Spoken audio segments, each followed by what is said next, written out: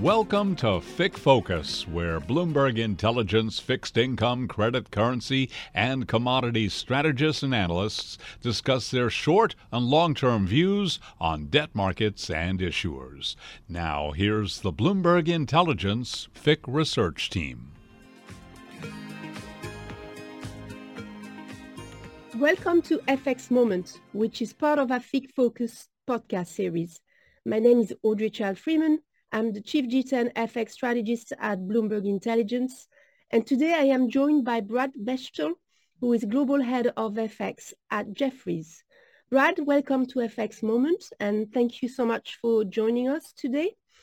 Today I want to talk about the US dollar outlook, and the timing is excellent actually, because I'm very interested in finding out how the macro news flow that we've had out of the US since the beginning of the year is affecting your outlook for 2024.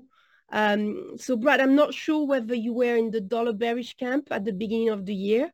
And what I would start by asking is, to what extent your view on the dollar was predicated on potential softening in the US economy, first half rate cut scenario, and what do you make of the recent US data, and how do they affect your view, the view that you had on the dollar at the beginning on January 1st?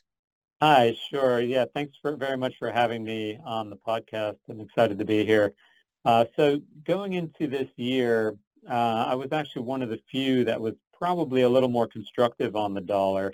Part of that being the fact that we had such a big downdraft in the dollar in Q4 of last year. It seems to be 4 of the last 5 years we've had this big down move in the US dollar. And right into that year-end time period, the market seems to get very bearish on the dollar heading into the following year. This year was no exception.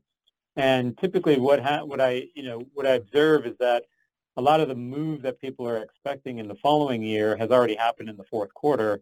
And typically what happens then is we get a bounce in Q1. And that's exactly what seems to be happening this year. So I expected that, we had a big downdraft in the dollar in Q4. I thought we'd probably get a bounce in Q1. And then from there, we would see how we go. I didn't expect us to get such a big bounce as we've seen. And literally it started on January 1st, I think, in terms of price action, and has been pretty relentless. My forecast, heading into this year was the Fed was going to hike, probably not nearly as much as people had expected, but they still were going to start, or ease, I should say. They were going to start easing policy. But, the dollar is always a relative value play, right? So you have to look at what other central banks are doing as well. And here we have the ECB and the Bank of England also likely to ease. So my expectation with the big 3 central banks all starting to ease at some point this year was that the dollar on a broad basis, as measured by DXY, for example, would stay in a range. Very likely somewhere in the 100 to 105 zone was my initial thought. And obviously we've already achieved basically 104.50 practically already. So, having observed the data over the last several weeks, and now that we're into February, what's changed for me? Pretty clearly the U.S. economy is actually doing quite well. I think the market's obviously repricing Fed easing and trying to get back into figuring out exactly how much easing we're going to actually get this year. And against this backdrop, the dollar remains quite firm. The ECB and the Bank of England are both still likely to ease. I know both are trying to do what they can to hold out for longer, but it seems pretty clear that at this point, all 3 of the big 3 are going to be easing probably around the same time, which is going to be sort of May, June, sometime in the summer, basically, and that's going to put pressure on the downside for the euro, for the sterling, and at the margin for the dollar, but typically in these cycles, when the U.S. economy is performing so well, as the data seems to indicate, the dollar does tend to outperform. So I expect I'm still in that range-bound camp. I actually see risk now that instead of 100 to 105, that we might actually break through 105, just given the strength and the momentum in the U.S. economy so far.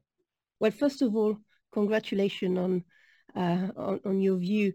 But what I'm thinking is where for the first quarter we kind of agree, and I totally agree with what you're saying. But where I am more uncertain is where do we go into the second quarter? I mean, so do you expect the US data to continue to come in strong? And then I think basically if that's the case, and if the whole the whole timing on rate cuts is questioned that much, I feel that you're right. Euro weakness continues. And then in the second half of the year is a different story. I think we take it quarter by quarter. So I suspect for the second quarter, what we'll have to do is like everybody else and, be in a data watching mode. But, we've seen, as you say, we've seen a big move already in just 6 weeks. We saw, if you look at the Bloomberg dollar index, it's down nearly 3%, up nearly 3%, sorry, year to date, after being down over 5%. Over November, December.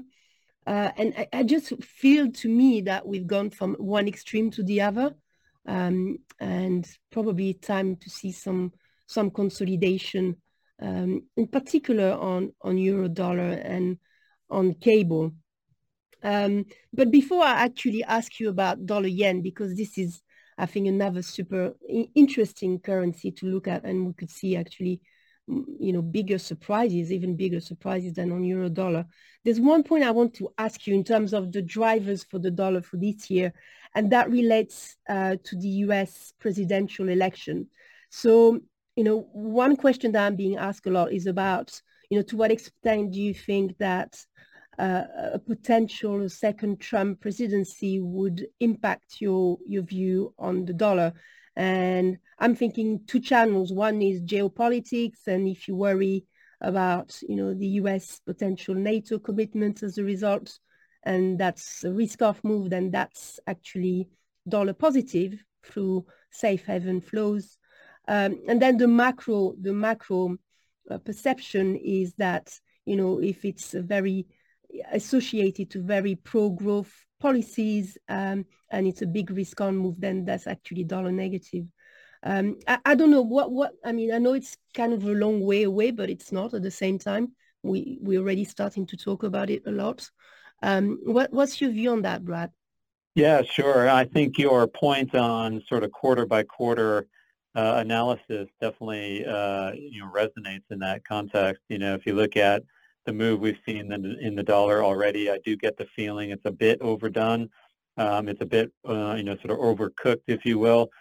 We've come a long way pretty fast. Everyone's pretty convinced that the U.S. economy is doing better than expected and likely to continue to do so, and they've repriced markets accordingly. It does feel like we need to kind of step back a bit from that, and maybe that results in a little bit of easing in the dollar pressure we've seen so far. Sort of pulling back maybe 1 or 2% makes sense at this stage, and seeing further consolidation in the euro and sterling on the moves that they've sustained already as well. All of those things kind of make sense to me. In looking at the election cycle, I did some work on this recently over the last 2 election cycles. Typically what we saw during the election year, which is this year obviously, is a general downtrend in volatility. So right now things are looking pretty good. Volatility is relatively low. Equities are still rallying. Rates are contained. And we haven't really started up on the election noise that we're going to get in full stereo down the road.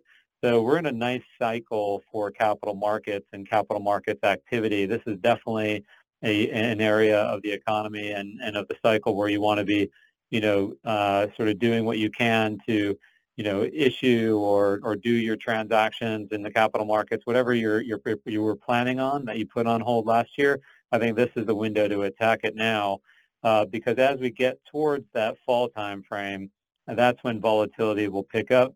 That's what we saw in the prior election cycles. and we'll start to get more of those kind of policy-related headlines. We started to see some of that now with Trump in regards to tariffs and things like that.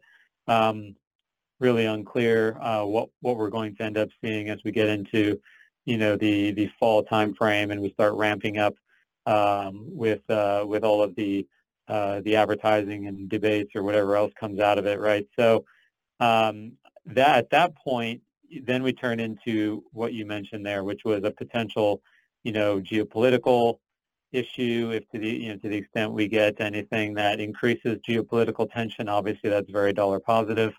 To the extent we get wind of anything that would be, beneficial to the economy, I don't know if it's tax cuts or regulation changes or those sorts of things, that could be also very good for the U.S. economy. I think the dollar is going to stay at one end or the other of the dollar smile, either on the geopolitical side of the smile, which is dollar positive, or on the U.S. economic side of the smile, where the U.S. economy is generally outperforming the rest of the world. When we move into the middle of the smile, which is U.S. economy underperforming the rest of the world, that's when the dollar typically weakens dramatically or goes on a bearish trend. I don't really see that happening, even if we get an increase in volatility. It doesn't necessarily mean we won't get pullbacks. We will. I think as the Fed eases, that will take pressure off the dollar. So again, kind of remaining in that range. But at the same time, other central banks are easing as well, and that's going to be very good for global growth overall. It's going to be very good for commodity demand. It's going to be very good for the recovery. A lot of the economies that have struggled so far this year. So I'm pretty constructive on the dollar generally, as you can tell, but I do keep an eye on that fall time frame for an increase in volatility. And when bond market volatility increases, typically it leads to carry trade washouts, things like that, where the high yielders will get punished, low yielders will rally, things like the yen and the Swiss. But again, that's kind of fall time frame. I think before then, we're going to have a nice run here for risk assets. Yeah, I think you make a very good point as well about, the relative play, because the market has really very much been focusing on the US side of the equation, since the beginning of the year, because that's where the surprises have come, I think, in terms of, economic headlines. And actually, we've kind of sidelined what's going on elsewhere. Let's narrowing down to Europe, and in particular to the euro. But for me, the problem, if you're euro bull, and I still think the euro will end up stronger year end, but it's just the first one that's proving to be a bit of a nightmare. And I think the problem we have with the euro positive view is that, yet again, we start a year where most expectations is, I think you're probably amongst, you're a bit of an exception, but most of us, we were kind of assuming deceleration in the US, and there were varying degrees of, belief as to, hard landing, how much of a recession, are we already in recession? But generally talking, people were saying, we're going to see a big slowdown in the US. And Europe, the view on Europe was that Europe has already bottomed, and that, the things will get better from here. And the problem, if you're Euro bull with that view, and that's why it's been challenged, is that we've seen, the exact opposite. The US data have been so much stronger. So the softening, US economy is completely questionable. And in Europe, at the same time, we've had, if anything, I would say a majority of economic indicators that have underwhelmed. So I suppose that, the view from here, and I feel near term, this isn't changing, which is why I totally agree that, the risk is to the downside, if you take euro dollar, for instance.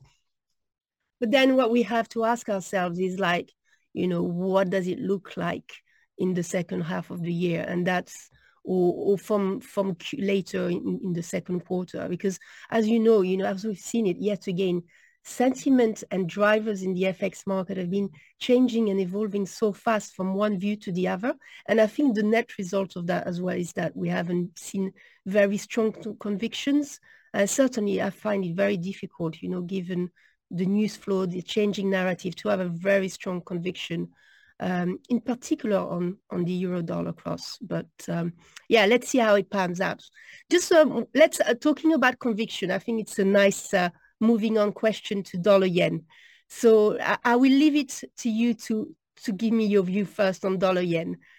Pain trade again, or what do you think? What side of the trade are you? I think you're probably bullish from what you said. So yeah, basically where I came out on dollar yen as I was looking at putting together a forecast for 2024 back in, I believe it was October, November area where I released it. Again, the market was very bullish on yen, generally speaking. People were even talking about, owning yen as a trade. And, that was all predicated on the idea that the Bank of Japan was going to start its hiking cycle. And pretty clearly they are trying to get to that place. I think, there's questions on how strong wage growth actually is, but we're getting into the time of year where we start to find out more details on that as we get towards the Shunto and fiscal year end for Japan. So we'll learn more on that very soon. And I do believe that at some stage, Bank of Japan will take us out of negative interest rate policy into zero interest rate policy. I think they'll probably try to even hike one or two times after that. So that probably kicks off sometime in the March-April timeframe. And then maybe we go from there throughout the remainder of the year. But again, I'm not at a place where I'm necessarily thinking that's bullish to yen. The carry differential is still pretty massive, even relative to the U.S. dollar, but also relative to even the euro or even, obviously more importantly, things like the Mexican peso or the Colombian peso or some of the high yielders around the world. The yen is still going to be one of your favorite funding currencies because rates are going to remain very low. And I don't think they're going to be able to normalize to any large extent beyond getting to, say, plus 50 basis points or maybe 1% at the most. So coming into this year, I thought, again, we had that big dollar down move and the yen benefited quite a bit. So I thought we sort of already had the yen move that a lot of folks were looking for in 2024. I expected we would give some of that back. I didn't actually think we would end up at 148 by February 5th, but here we are. And I do expect we'll probably kind of hold in this 140, 150 range. I think, 145, 150 range. We'll kind of hold here until we get the first hike by the Bank of Japan. Then the bulls will try to take another run at owning yen. They'll try to send dollar yen lower. I think that'll be a mistake, and I would definitely be looking to sell yen against high-yield currencies at that point if we do get such a rally in the yen. Because, again, I just don't think they're going to be able to go too far. So that'll be a very sentiment-driven trade at that point. I think the carry differential is going to remain quite wide. And I do think over the long term, thinking 1 year, 2 year, I'm not necessarily convinced the yen is going to rally too much from here. I think it's going to kind of remain always on the weak side. It doesn't necessarily mean I'm negative Japan by any stretch. In fact, I'm quite the opposite. I think Japan is set up quite well in terms of the Nikkei and some of the companies locally there. There's a lot of great opportunities. And, Japan tends to be very favorable for investors, generally speaking, in terms of the environment there. So, yeah, I think I'm bullish Japan for sure. I just don't think the BOJ is going to have the ability to take rates too high, and that's just going to keep the yen on the weak side, which, for them is fine. I think that's great, and I think they think it's great. So that's kind of where I fall out on the yen. And I think the sentiment has kind of shifted back towards people aren't necessarily so bullish on the yen, but I think once the Bank of Japan starts to hike, you might try to jump on that trade, and that to me would potentially be a mistake. The swings that we've seen on sentiment on the yen have been quite strong, and the BOJ gives us a little bit of hope, and then you see a 4 to 5 big figure move, so quite a big move, and then nothing happens. And then the market kind of finds some disappointment and we go back to that new range that you mentioned. So I totally agree. I think if you're bullish the yen, I just would completely avoid dollar yen, because on the cost of carry arguments that you described is probably the worst pick that you can think of.